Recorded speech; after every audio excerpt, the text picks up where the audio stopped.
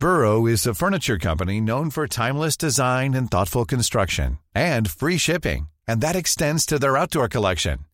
Their outdoor furniture is built to withstand the elements, featuring rust-proof stainless steel hardware, weather-ready teak, and quick-dry foam cushions. For Memorial Day, get 15% off your Burrow purchase at burrow.com/ACAST, and up to 25% off outdoor.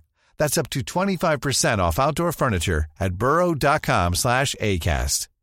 Hi, I'm Daniel, founder of Pretty Litter. Cats and cat owners deserve better than any old-fashioned litter. That's why I teamed up with scientists and veterinarians to create Pretty Litter. Its innovative crystal formula has superior odor control and weighs up to 80% less than clay litter. Pretty Litter even monitors health by changing colors to help detect early signs of potential illness. It's the world's smartest kitty litter. Go to prettylitter.com and use code ACAST for 20% off your first order and a free cat toy. Terms and conditions apply. See site for details.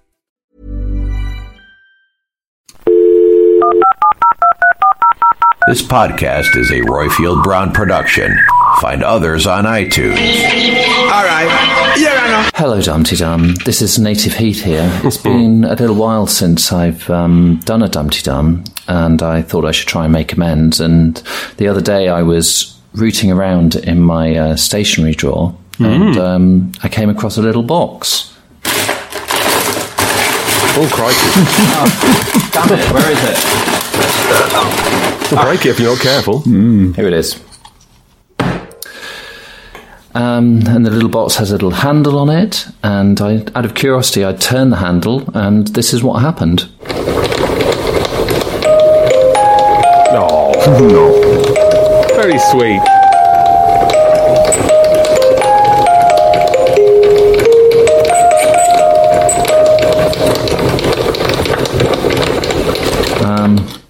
And I'm afraid that's all you get. This is Dumpty Dum, the show about the reality docudrama that is centred on Ambridge in the heart of the Midlands. I'm the gorgeous Rococo marble-topped coffee table that is Robert Wilson, and with me I have the upturned tea chest in the middle of a bare room that is... Andrew Horn. Oh, and the last part of Ambridge's Antiques Roadshow is you folks. This week's Dumpty Dum is from Native Heath. Very good too. A lot of work went into that, even though it was slightly truncated. Andrew, if someone wants to send us a Dumpty Dum, how can they do that? If you would like to sing us a Dumpty Dum or leave us a prop prediction, then call us on 0203 031 3105 or leave us a message on SpeakPipe. Thanks to Cosmo for his podcast roundups and for doing the Dumpty Dogs, Shambridge for her brilliant voices, Mike Hatton for his character counts, and to Derek for the loan of the back bedroom. Derek has spent most of the week searching his local antique shops to add to his door furniture collection. He says nothing gives him more pleasure than getting his hands on a new set of magnificent knockers.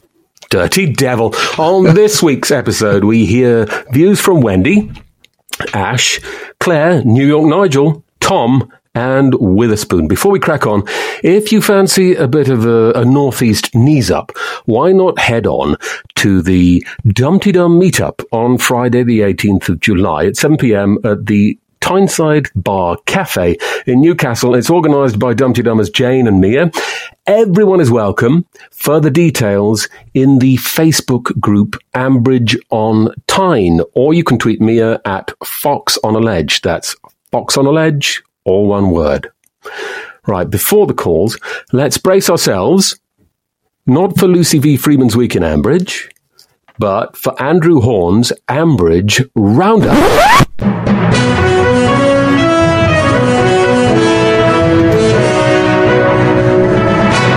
So what's been going on in Ambridge this week?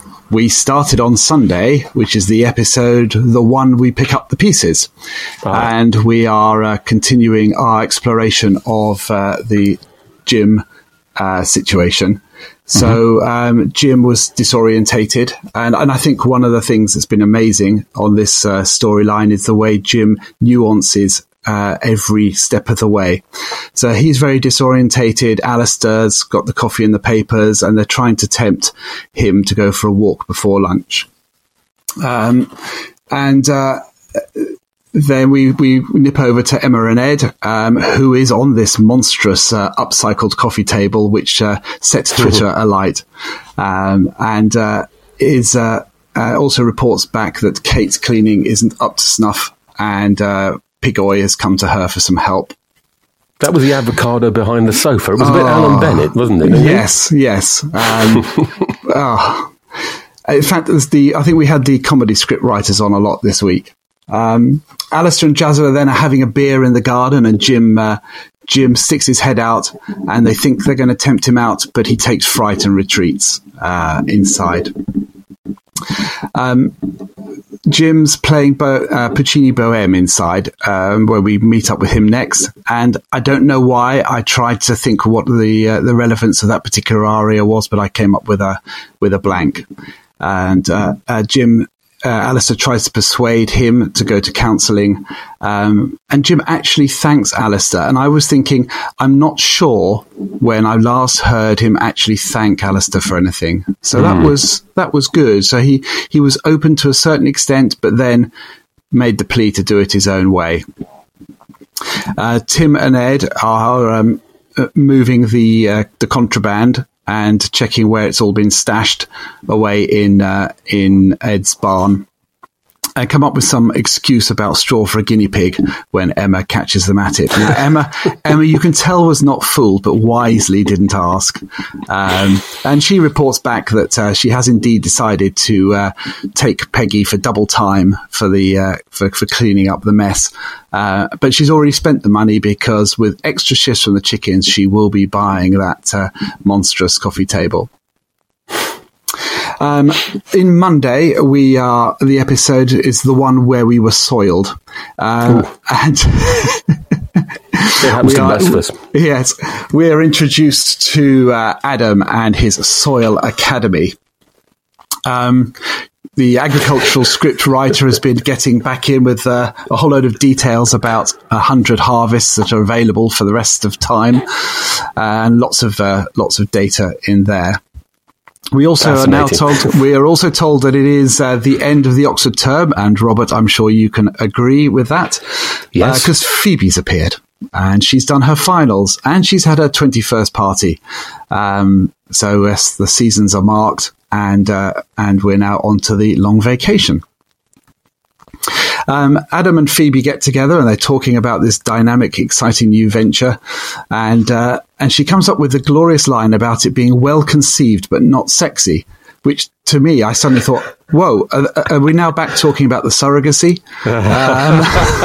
Anyway, that's where we are with that storyline. And I have to say, Twitter went on fire with the Soil Academy, and it will feature later in this show. Then there's a scene with Lillian and Jazza in the pub, and Lillian says that she's refused to go on holiday because she's so busy. Now, this just doesn't make sense, and we'll come back to it. I mean, Lillian would always go on holiday, and this was when I really started getting cross this week.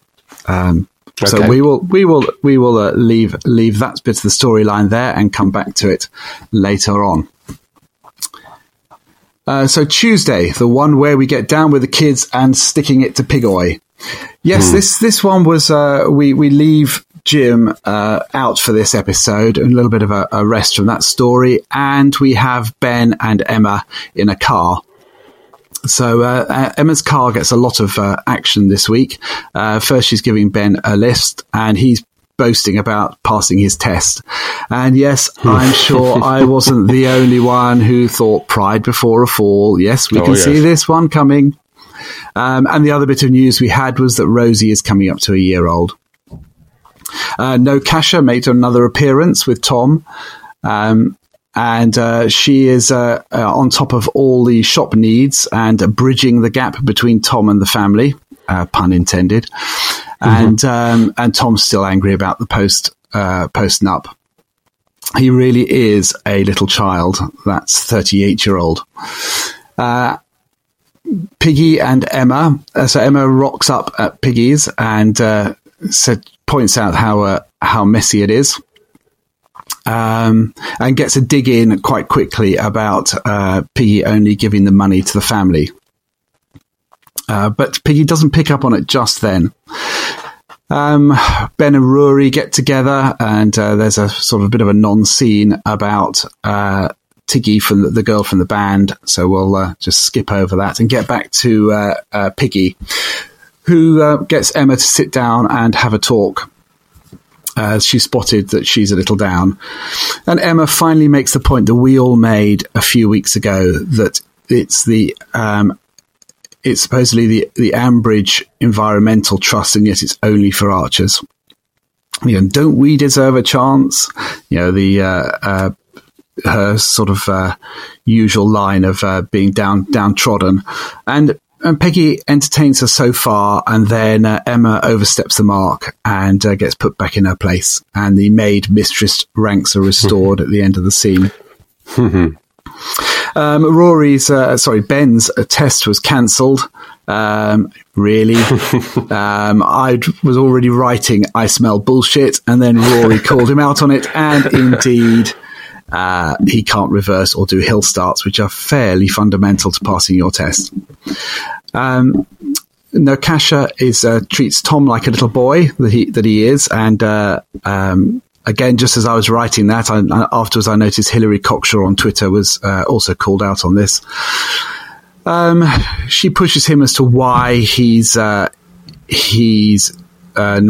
happy about the post-nup, and he confesses that he's worried she's going to leave him.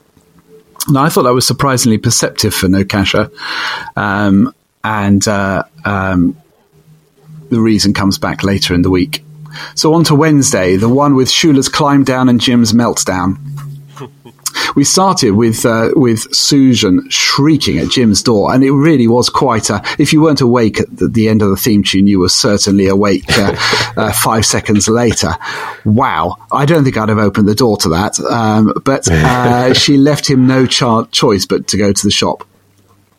And we cut to Alan and Shula talking about the art project and the fact that they should just push it all through and announce it at the fete, a fait accompli.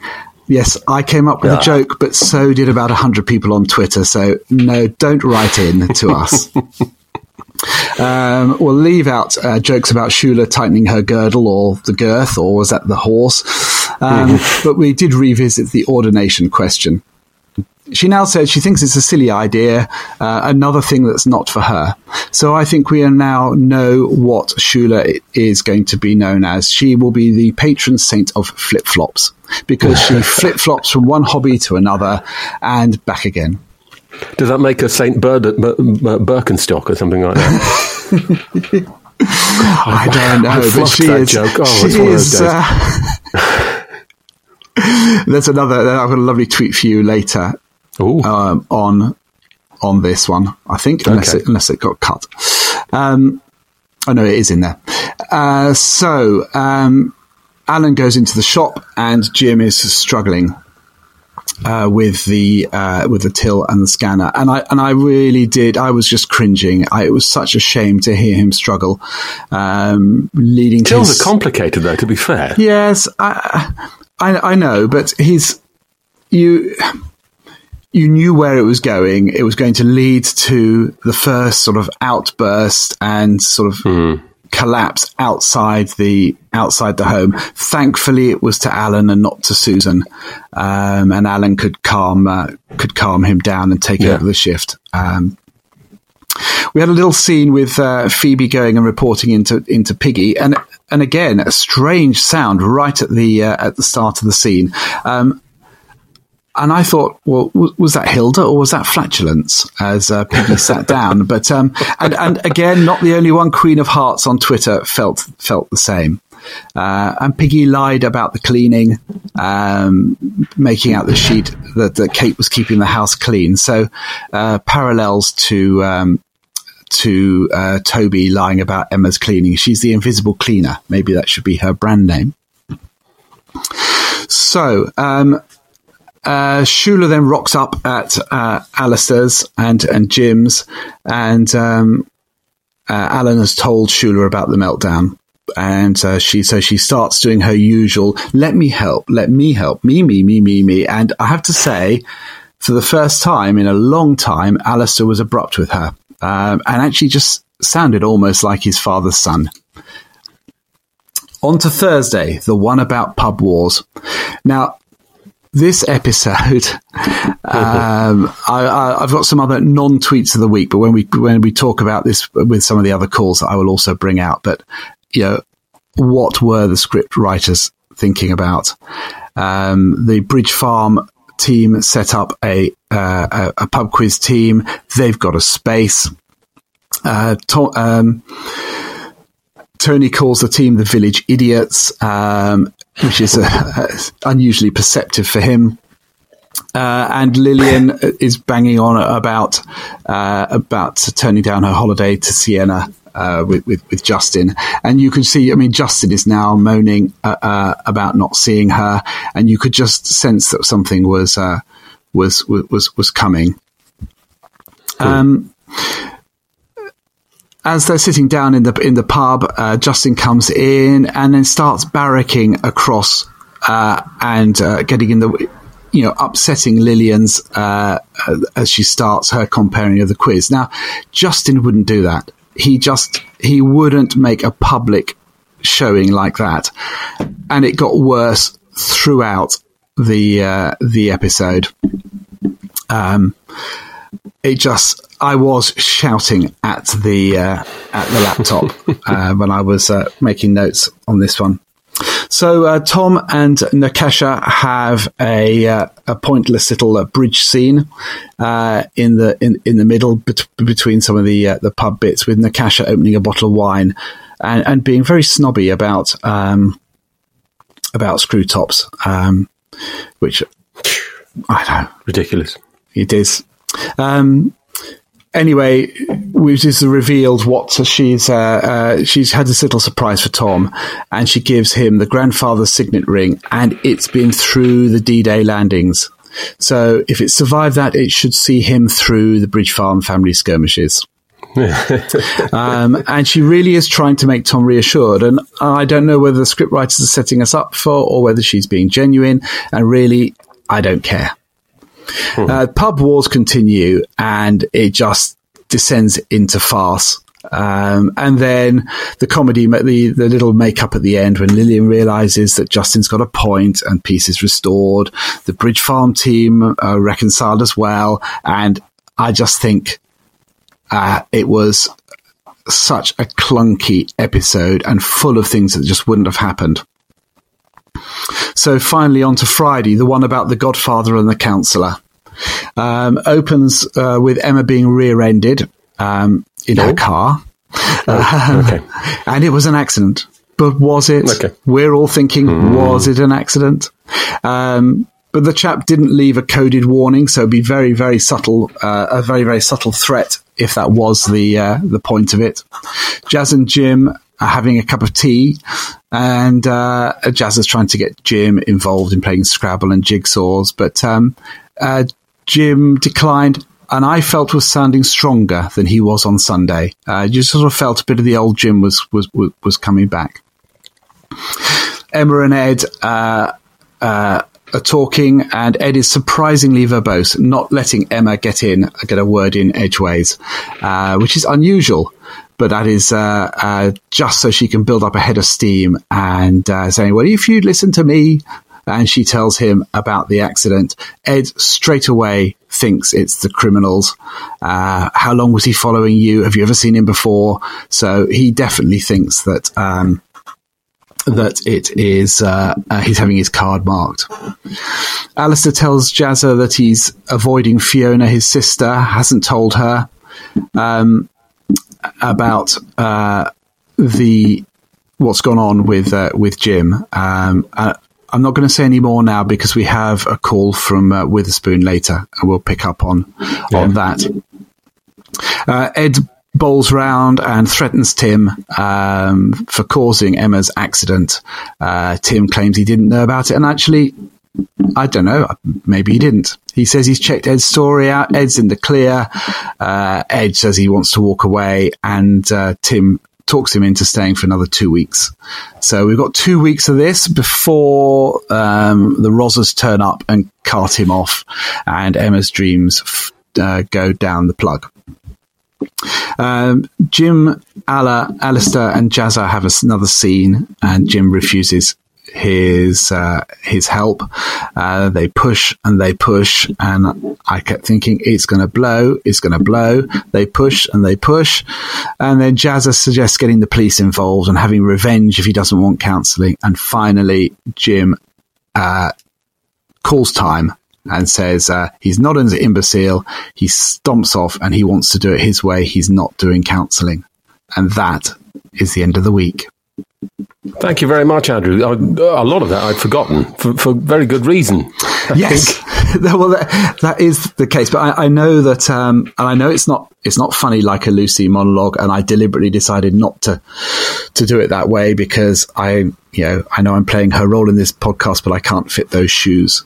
But I know people also sometimes listen to Dumpty Dum without listening to the Archers, so I felt we needed to set the scene. Yeah. Definitely. Now, there's a couple of points.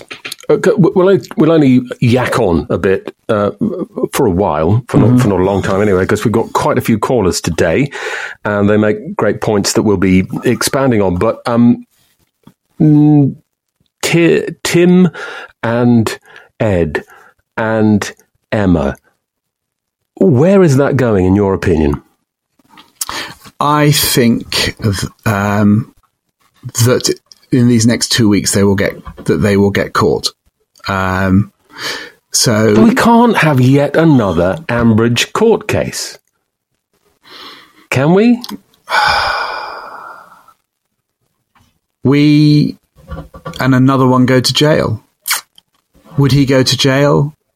I don't know. I've no idea. I'm not even sure what they're doing. They're shipping around unlicensed chemicals. We thought it was farming chemicals at the first. Then someone thought it was actually for setting up drugs factories for manufacturing drugs a few weeks ago. And this week I read on Twitter somewhere that someone certainly believes it's dumping waste, but that's a rehash of the Brian story, and I don't think they'd do that one. So I think it may be feeding a drugs factory, but then why would they set up a drugs factory and then move operation? Set it down and shut it down. I get Timotei's point that they do an area, then they move on before they're caught. So that could be just supplying hooky chemicals to farmers, and then just like move on. Baby bio in bulk. Yes. But I once mistook baby bio for balsamic vinegar. It was a terrible incident. Oh dear, you don't want to do that. No, you don't. And then they're going to get the house. You wouldn't set up this storyline, this arc that would go on for years, essentially, and then just pull the rug from under our feet to leave us with such a dissatisfying storyline and denouement as him going to prison. I will go off in a huff if that happens. I mean, it could be a shoal of red herrings, and from the script writers, but otherwise, what has been the point of it all? Something's got to happen, and all this with them doing, maybe it'll be a wedge between Ed and Emma. I mean, it was Emma that pushed him into doing it. He did want to walk away right at the start. He didn't want to get involved, and it was Emma. So maybe it will play into something about their relationship, and the police just be a warning, but it sets the rot.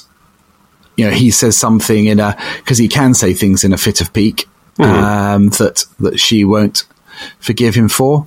I don't know. I think there'll be a near miss. I think there'll be a near miss where he's almost caught. He almost gets banged to rights, whatever those rights and whatever that banging might be. But he gets away with it, and it's just a salutary tale of that if you want to get ahead in life, you have to behave yourself and not deal in hooky chemicals. Maybe that's the most that will come of that. I hope so. I really hope so. And what did you think about Pub Wars? Well, I can't really comment on people that heckle at local pub quizzes. Is it your speciality subject? No, I'm not saying. But ask anyone who knows me. Oh no, I've been busted here. Yes, I will often cook myself Sunday lunch, have a couple of glasses of wine, go to the pub, and there's a quiz every Sunday night. And I know all the quiz masters, and we barrack each other a bit. And yes, I am known, I think. I've tried to tone it down a little bit because I've started to annoy myself. And when you start to annoy yourself, you realise how bloody annoying you are. But presumably you're barracking about the subject or something like that. The whole first scene was barracking about him actually being there or being allowed to take part, and I just lost it. I did. Do you think Justin had been at the wine cellar before he got there? Quite possibly. Well, there has to be some reason, because that's just not the way he'd operate. He doesn't. He would, if he wants to have a go at someone, he'll do it privately, or he'll manoeuvre the situation so they're excluded. He wouldn't, and particularly with Lillian, why he doesn't stand to gain by belittling her in public. No. And she's the kind of person I would have hoped that would not stand for that. Well, she didn't stand for it. But she put up with a lot from Tiger, didn't she, in the past? So yes. Yeah. Who's to say? Okay. As I said, we've got lots of calls to get through. So I think we should get on with our first call. And that comes from Tom Collins.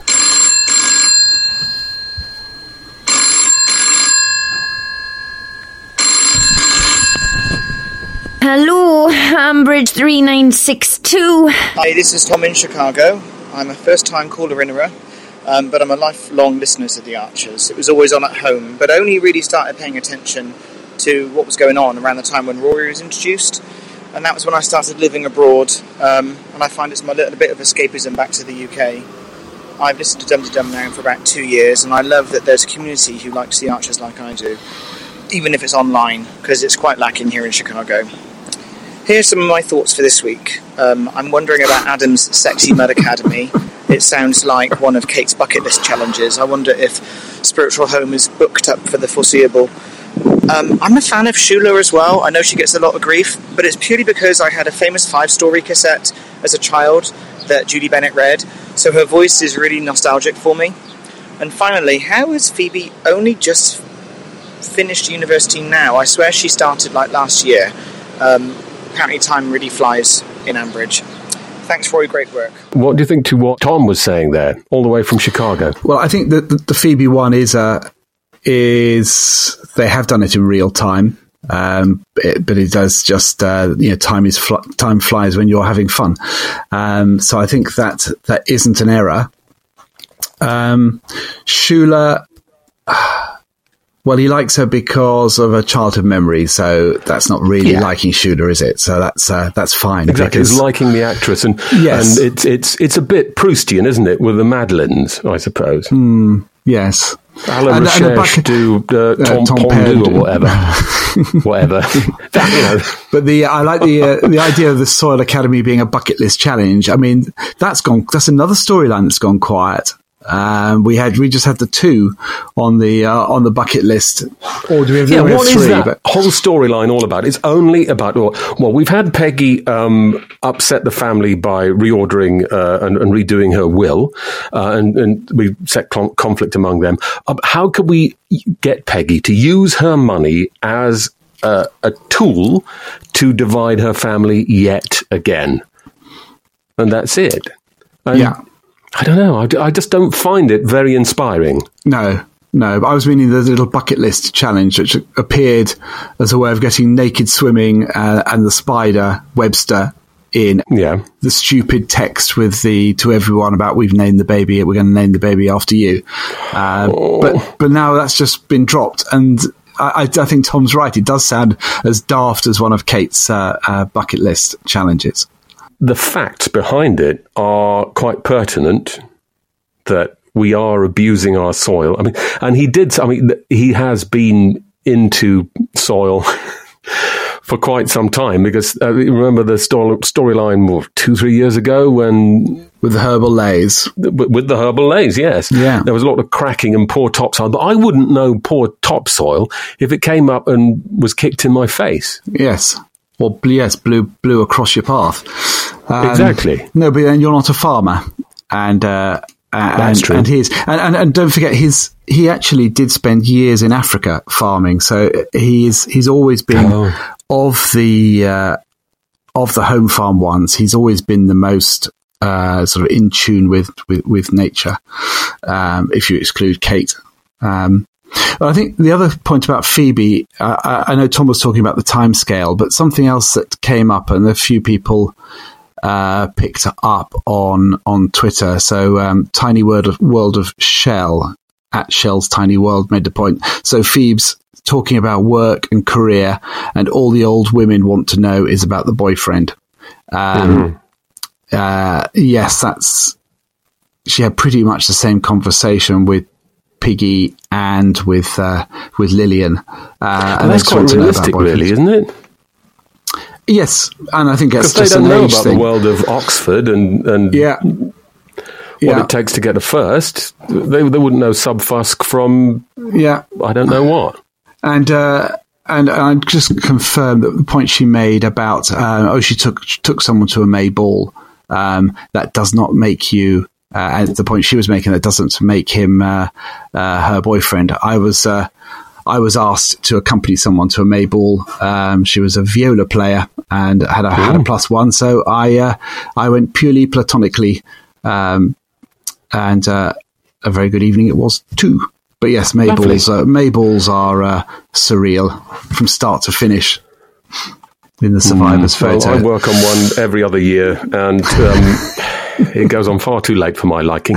Right, shall we hear from the rest of Ash? Because I accidentally deleted him from the system, so I'll put him back in. Okay, and I'll give him fair warning. Ash, you standing by? Yes, he is. Go on then, Ash. Hi, it's Ash from Brockley. There was just one thing I wanted to get off my chest. First of all, I listened to everyone sharing about how affected they were and impressed with the scene between Jim and the others when he disclosed his past abuse, and I feel quite similar.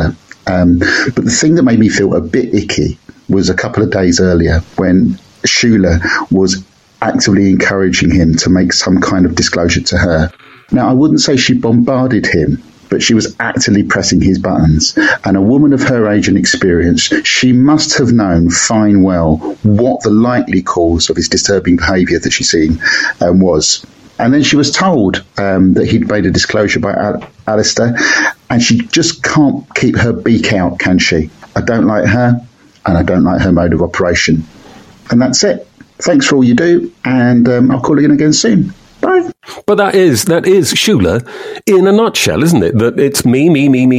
Yes. She's so solipsistic, and even her attempts to be altruistic are ultimately narcissistic. Yes. And I just think I've written pretty much that in my notes, but I just think, was she aware? I don't think she is aware. She's not aware that this is what she's doing. Her wanting to help, but she's wanting to help because it helps her perception of how good she is. And there's nothing wrong with wanting to help people and that making you feel good about who you are, but she does that all the time. And that is her main reason for doing it. The raison d'etre of her charitable, humanistic, religious works is simply to make herself feel better about who she is. Yes. It would seem. I agree. I don't like disliking her this much. Because she's a core character? Well, I feel uncharitable or incharitable, whichever is the correct term, for just disliking her when I really shouldn't. I should just go, oh, that's what she's like. Fair enough. There are people like that. We're never going to change her. She's never going to change. Let's just let her get on with it and see if we can pick up the pieces afterwards. But there is something that really grinds my gears about her. And I used to feel the same way about Linda, and now, of course, I don't feel that way about Linda, because I realise that actually there is something deeper and more wholesome about Linda. Yeah. Really. I think they've let Shula become a bit two-dimensional around this. That is her character, whereas Linda is more nuanced. But I think Alistair was right to try and exclude Shula and not tell it. If he's not telling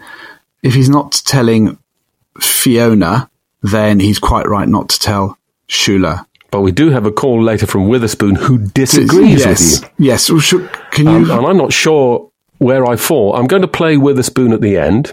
Oh, at the end, right? Okay. Yeah, I think. Fine. So we'll come back to that. Yeah. Yeah. So keep that thought in mind while we listen to Claire. Hi, Dumpty Dum. It's Claire from Clapham here. I haven't rung in for a few weeks. And I just wanted to say something about Jazza.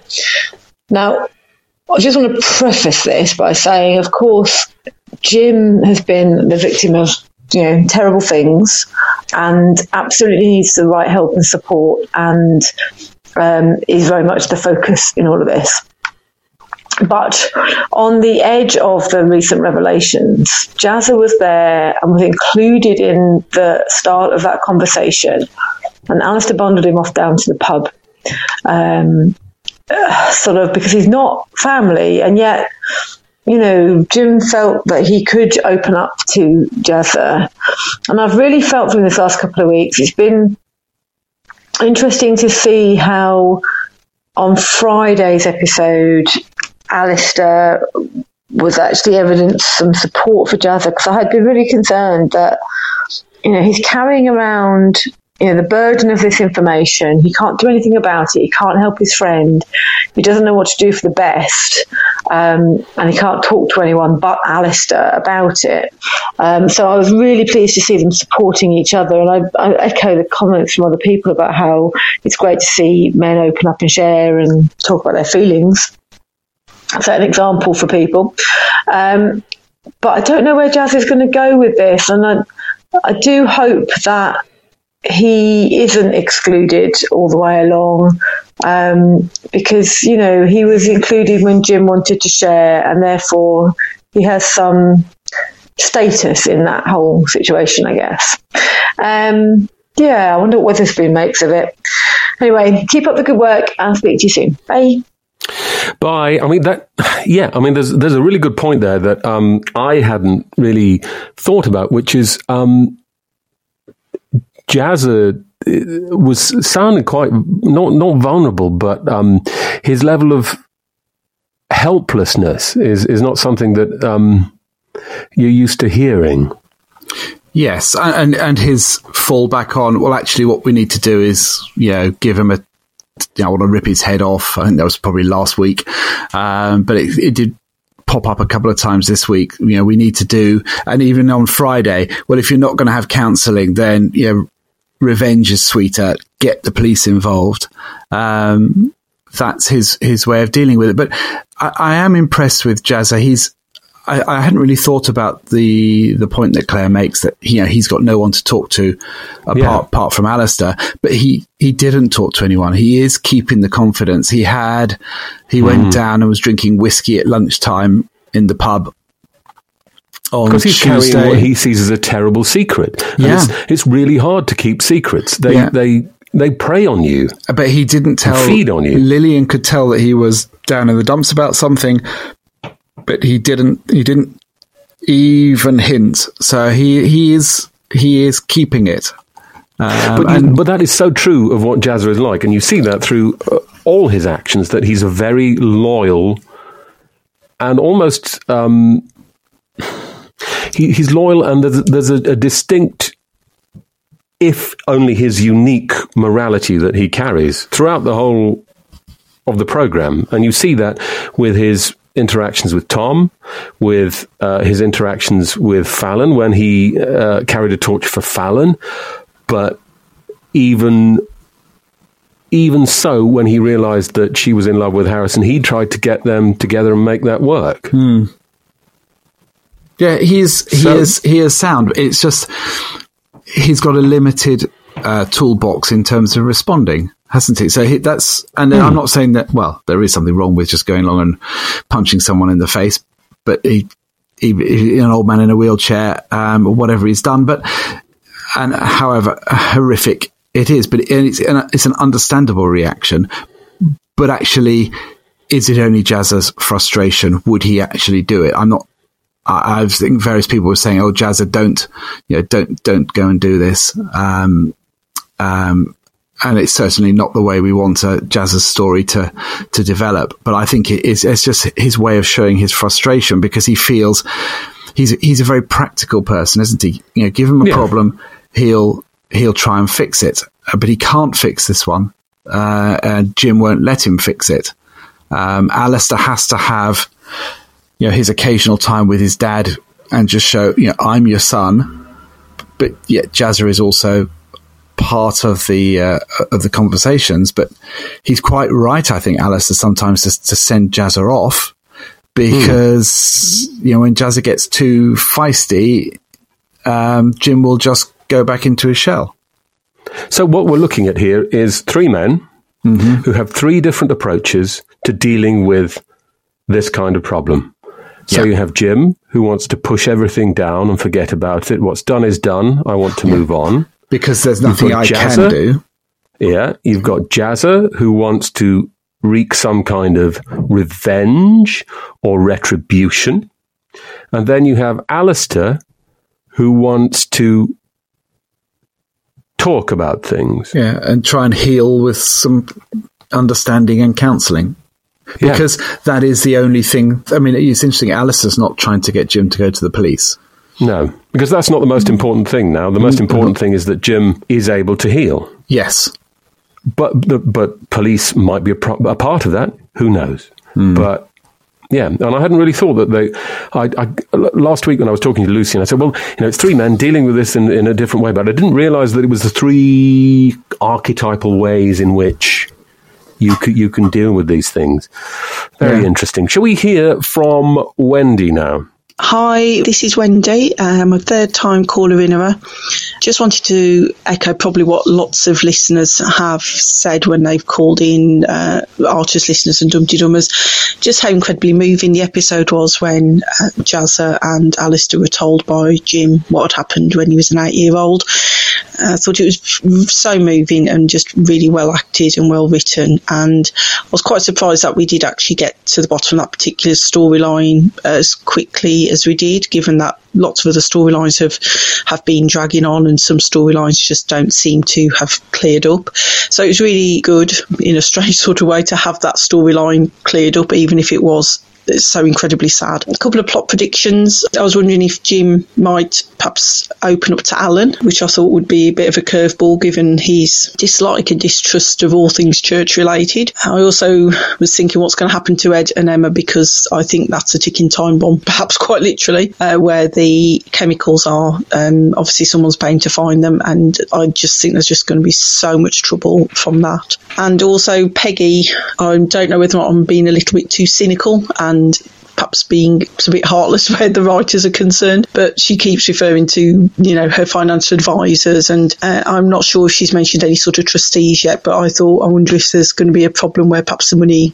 may not actually be there, or there might not be as much of it, or it won't be as available. So whatever potential family problems could be caused, there might not be any, because the money might disappear. Anyway, love the podcast, and take care. Bye. Thanks, Wendy. We can't have another "Where's the old lady's money" storyline, can we? Because we've already had that with Auntie Christine. Peggy had, about 10 years ago, a story about losing all her money, and now suddenly she's rolling in it again. I don't know. I don't remember her losing her money, but... Well, not losing it all, but there was...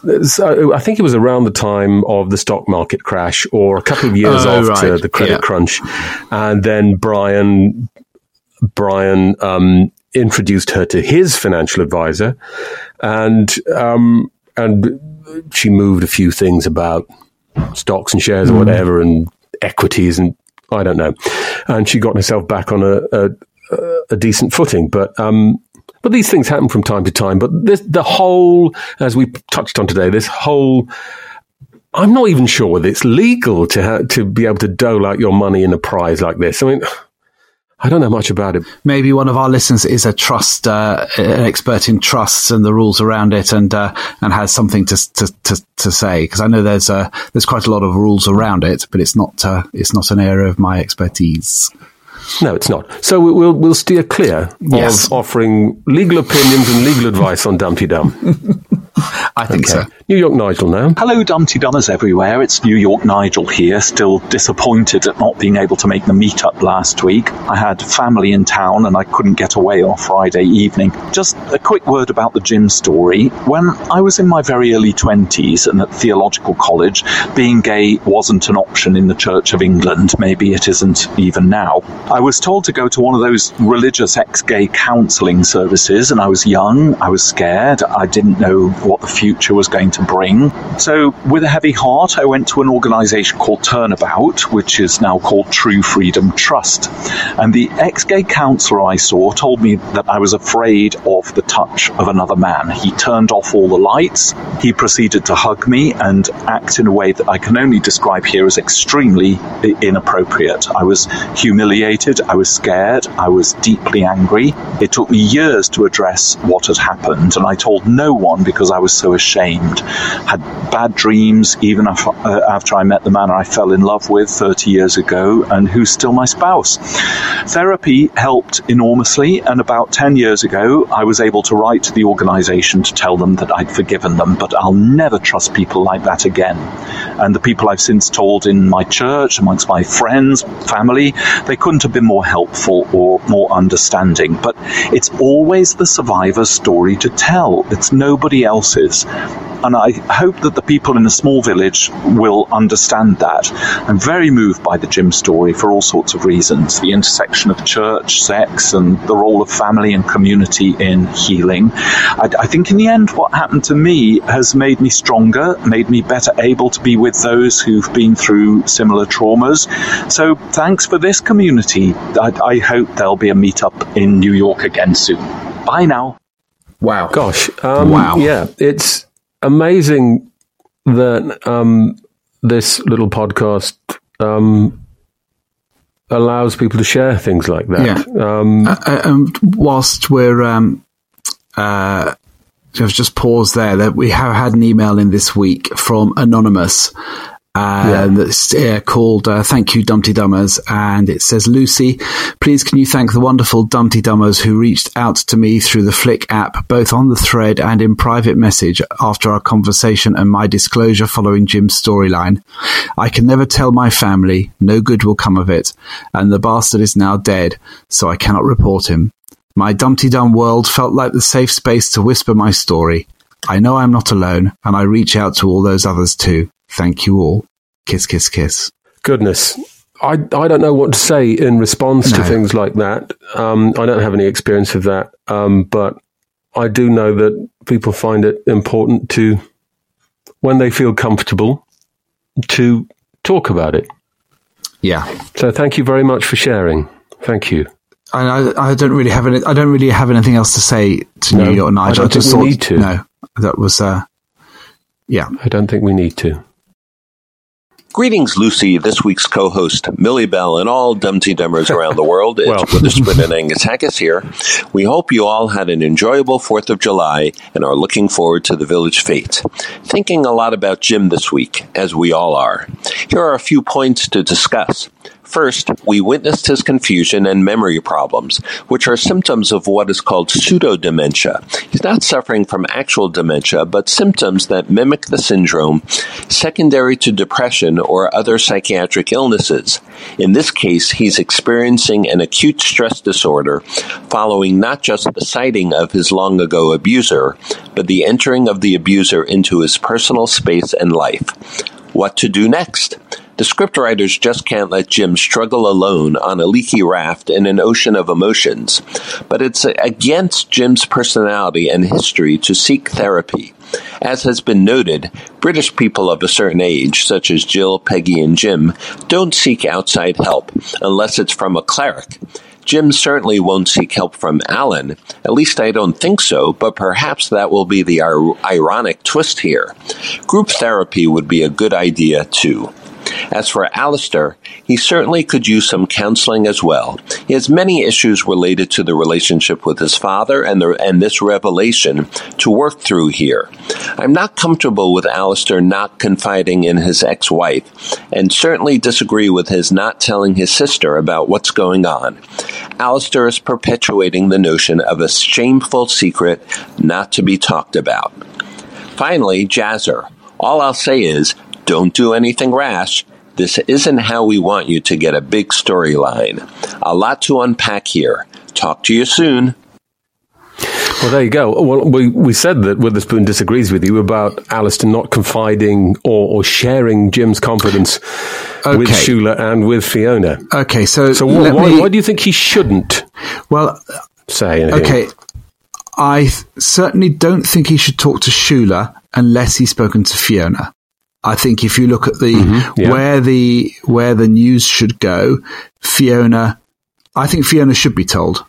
I absolutely agree. I don't disagree with Witherspoon. We rarely disagree on anything. But I do understand that Alistair is torn, as he's respecting Jim's decision. And it's Jim who has said, tell no one.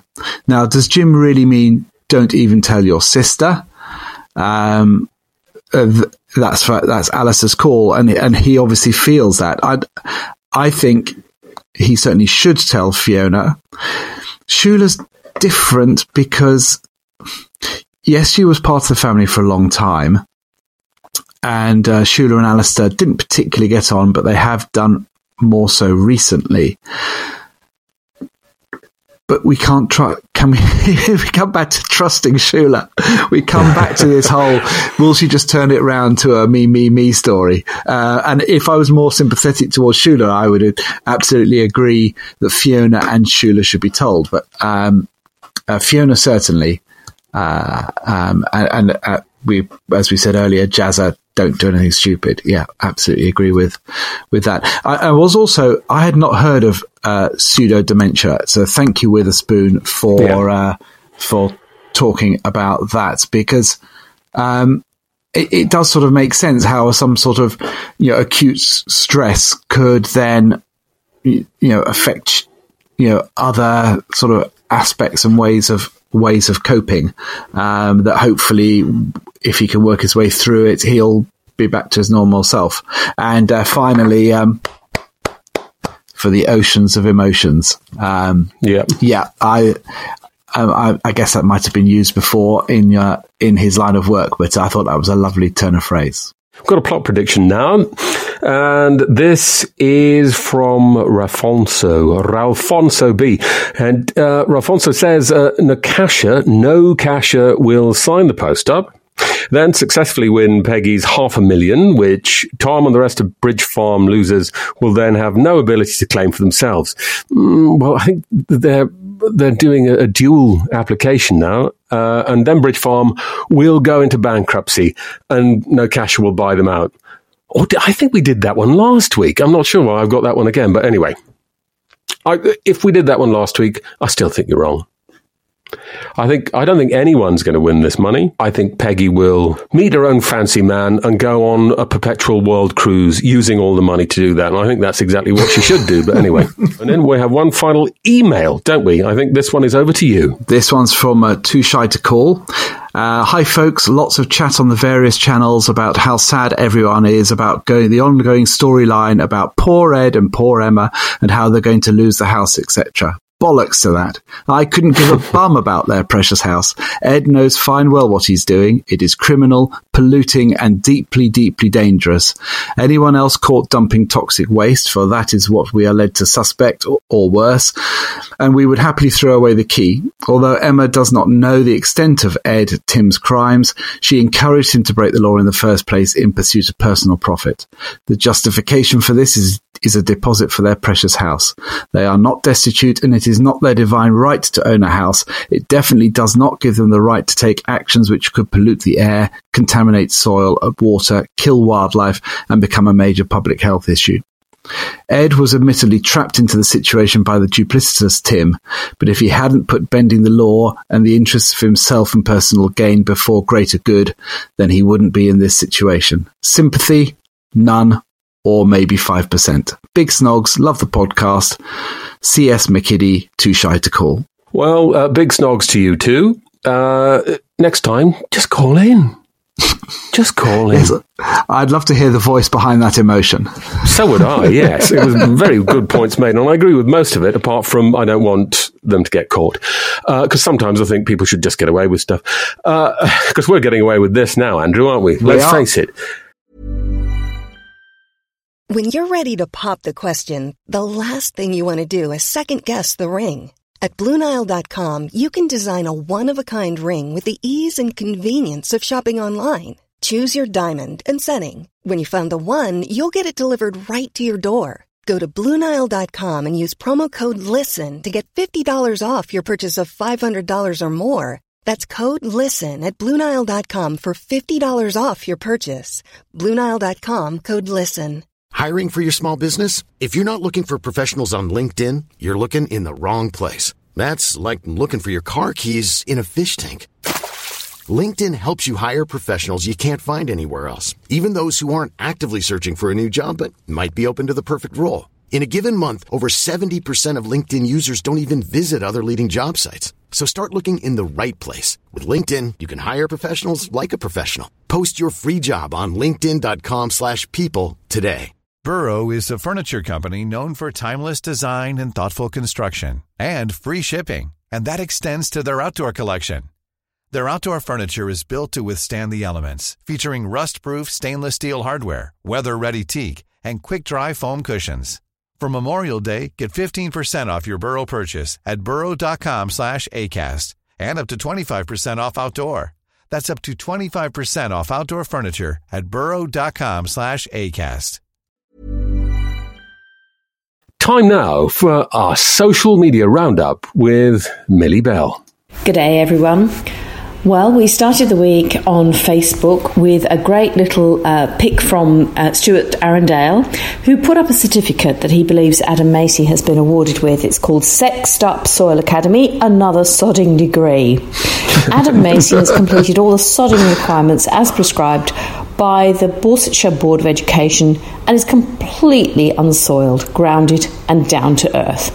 Thank you very much for that. I must admit, just before it was suggested that the Soil Academy needs to be more sexy, I thought, that's not a very sexy name. And it turned out that I wasn't the only one that thought that. We also discussed the fact that Emma is right. If Peggy really wants to save the planet, she needs to open it up to everyone. Who else could win the money, we wondered. Jenny Allen said, I'm very surprised she can create a trust just for a small number of family members. I'd expect this loses almost all the tax benefits for a start. However, even if she can, it was astonishing not to invite Lillian and Justin. Justin oversees the largest farm in the area, so weird to exclude given actually that's where environmental change could be scaled up most effectively. It's just a vanity project. Betsy Jones said if Peggy really wants to save the planet, she should give the money to an NGO with existing infrastructure, proper scientific research and evidence-based practices. Instead, she gets £500,000 worth of fruit trees and a plaque with her name on it. And lots of people thought it was the plaque that she was actually paying for. Doth Eden said, I think she should open it up or not as she wishes. It's her money. That's true, absolutely, Doff. I think the thinking was, though, that she was saying it was to save the planet, and therefore a bigger audience might get a better result. Dave Richardson said just a few weeks ago, Peggy was encouraging Kate about her business capabilities. I reckon that's where it's going to end up. Great prediction there from Dave. Sandra Jenkinson says, Emma seems to think that the winner would keep the money. Surely it would fund the winning projects. Lots and lots in that vein. We had lots of ideas about who might win it and why. And we would love you to continue to get involved in that discussion. We also wondered why Peggy let Phoebe believe that Kate was responsible for the cleanliness of the house. We thought that was a bit rugged. And Melissa Williams said Peggy was pissed Emma stood up to her. That was her last cleaning job there, I can assure you. She was not about to give her credit to Phoebe. Matilda Southwood said that Peggy took Kate on as a project and didn't want to admit that the experiment had failed. And Jean Bell said trying to save face as she would have to admit she was letting Kate get away with not doing as she had promised. No need to protect her really, as Phoebe is under no illusions about her mother. This is the second time Emma's not been given credit for a job well done. Toby was not honest about the cleaning at Rickyard. That's so true. I wonder why Emma doesn't just start up her own business. And Matilda Southwell said, what a horrible snob she was when she said, I rather think you should, when Emma said she should be getting on with the cleaning after talking about the Ambridge Fund being exclusive. Perhaps she touched a nerve and we'll see a change in the terms of the funds soon. I agree with you, Matilda, and I think that Peggy's comments are often old-fashioned and come over as being quite uptight and almost rude. So I think you're absolutely right. I didn't like that comment either. And if that had been pointed towards me, I think I would have taken a bit of offence at that. We put up a poll because I don't see why Yokel Bear should be the only one that puts up polls. And I won't tell you how long it took me to work out how to do it because I hadn't done one before, but I did it. And we said, did you pick that Tom and Natasha would bypass the family agreement and organise to put in a bid for the environment project money? Now, one of the reasons why I put in the question is that so many people like to not just predict plot lines and then say, I predicted this 3 weeks ago, or I predicted that 7 weeks ago, or I predicted this recently. And I always think, probably more gracious just to say, I thought it might go that way. Anyway, I put up the poll, and guess what? 94% of people thought that Tom and Natasha would bypass the family agreement. That's huge. So the 6% who didn't, if you're right, please feel free to say to us, I predicted that. I also put up a post for an Archers get-together. That's going to be held in Newcastle upon Tyne. I didn't know if that might appeal to a few people. And on a serious note, I just wondered how you help someone who's been traumatised but doesn't see professional support as an option. I know that when I was counselling, I rarely saw older people. It was mainly middle-aged people to people about in their 20s who would come freely. Sometimes an older person would come and say their doctor has suggested it. Now, I was only a counsellor. I wasn't a psychologist or a psychiatrist. But I did notice even then that there seemed to be a group, a demographic that was missing. So John Kelston Merritt said, you cannot force therapy on people. It has to come from a willingness to change, but you can guide in that direction. And Barb Danielson says he needs time and patience and gentle suggestions, or maybe some info left around. He needs time to think about how he wants to handle this. I agree that Alistair could benefit from counselling as well. And my guess is that Alan will end up helping him. And we also saw that Will was offered a leaflet to talk about counselling, and he ripped it up as well. So we have a little way to go. As we've said many times, we need Witherspoon in Ambridge for a little while, and then everyone will see the benefit of counselling. Although I do fear that Witherspoon would be very, very busy.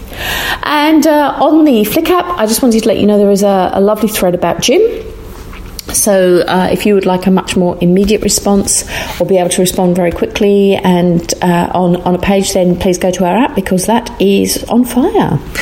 That's all I have for this week, and until a fortnight when I'm on again, I leave you in the capable hands of Yokel Bear. And Yokel Bear, I'm glad that you are promoting the option for having Doctor Who with the Archers. I really can see some great storylines there.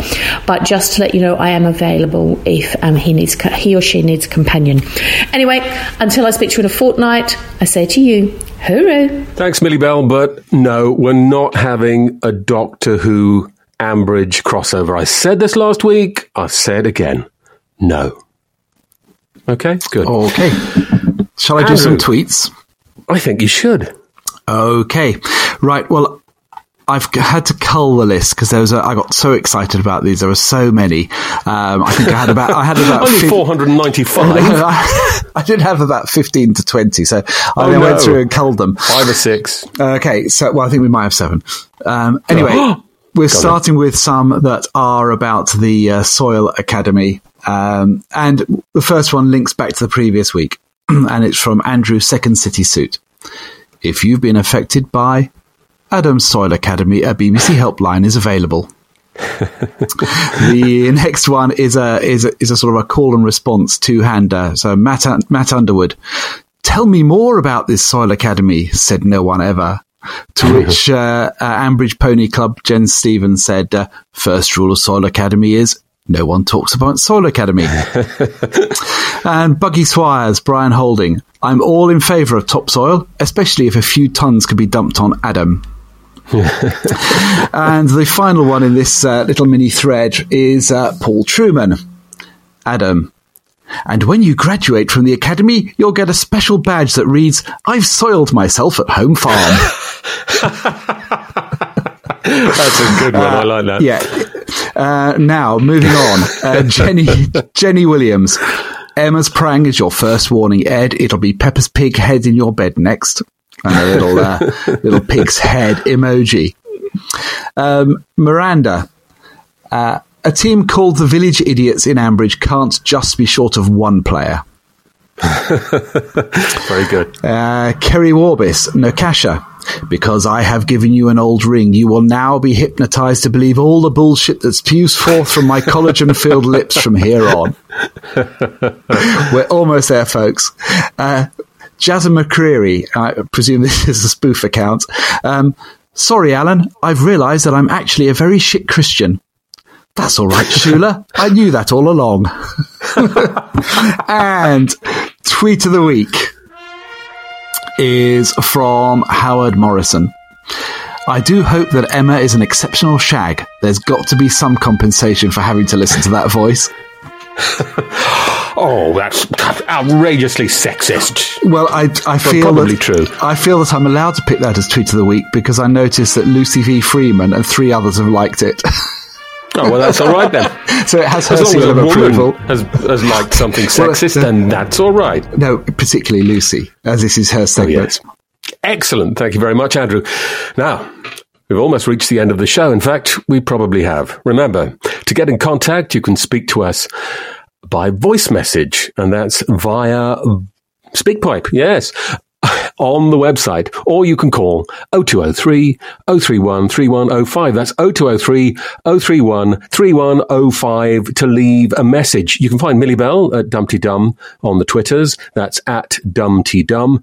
And Andrew is at Andrew Horn UK. You can repeat that again if you like. Well, it was in red, so I was going to. Andrew Horn UK. That's Andrew Horn UK. Yeah, I put it in red, but I read it out. I know. And where are you? Oh, well, I'm in my bedroom at the moment, if you must ask. You're at Naked Fingers. Yes, well, my fingers are naked. And I can be found at Naked Fingers. Folks, that's the first all-male two-way on Dumpty Dum. I feel very hot, sweaty, and privileged to have done that. Thank you very much, Andrew, for all your help. And for next week, I will, instead of just riffing off my notes at the start, I'll try and turn it into some prose. Do whatever you feel like. I've realised I've not done one of these for a couple of years now, so it's good to be back, and I shall join you next week. Yes, don't worry. Lucy and Royfield haven't run off together, and they haven't been imprisoned for smuggling dodgy farm chemicals around the country, and they haven't won £500,000 from Peggy. They are otherwise engaged, and not in that sense. They'll be back in a couple of weeks' time. Andrew and I will be back next week. Until then, au revoir. Or is it arrivederci? Oh, I've been in Rome, hasn't it? It's arrivederci. Oh, God. Want flexibility? Take yoga. Want flexibility with your health insurance? Check out United Healthcare Insurance Plans. Underwritten by Golden Rule Insurance Company, they offer flexible, budget-friendly medical, dental, and vision coverage that may be right for you. More at UH1.com. Mom deserves the best, and there's no better place to shop for Mother's Day than Whole Foods Market. They're your destination for unbeatable savings, from premium gifts to show-stopping flowers and irresistible desserts. Start by saving 33% with Prime on all body care and candles. Then get a 15-stem bunch of tulips for just $9.99 each with Prime. Round out Mom's menu with festive rosé, irresistible berry chantilly cake, and more special treats. Come celebrate Mother's Day at Whole Foods Market.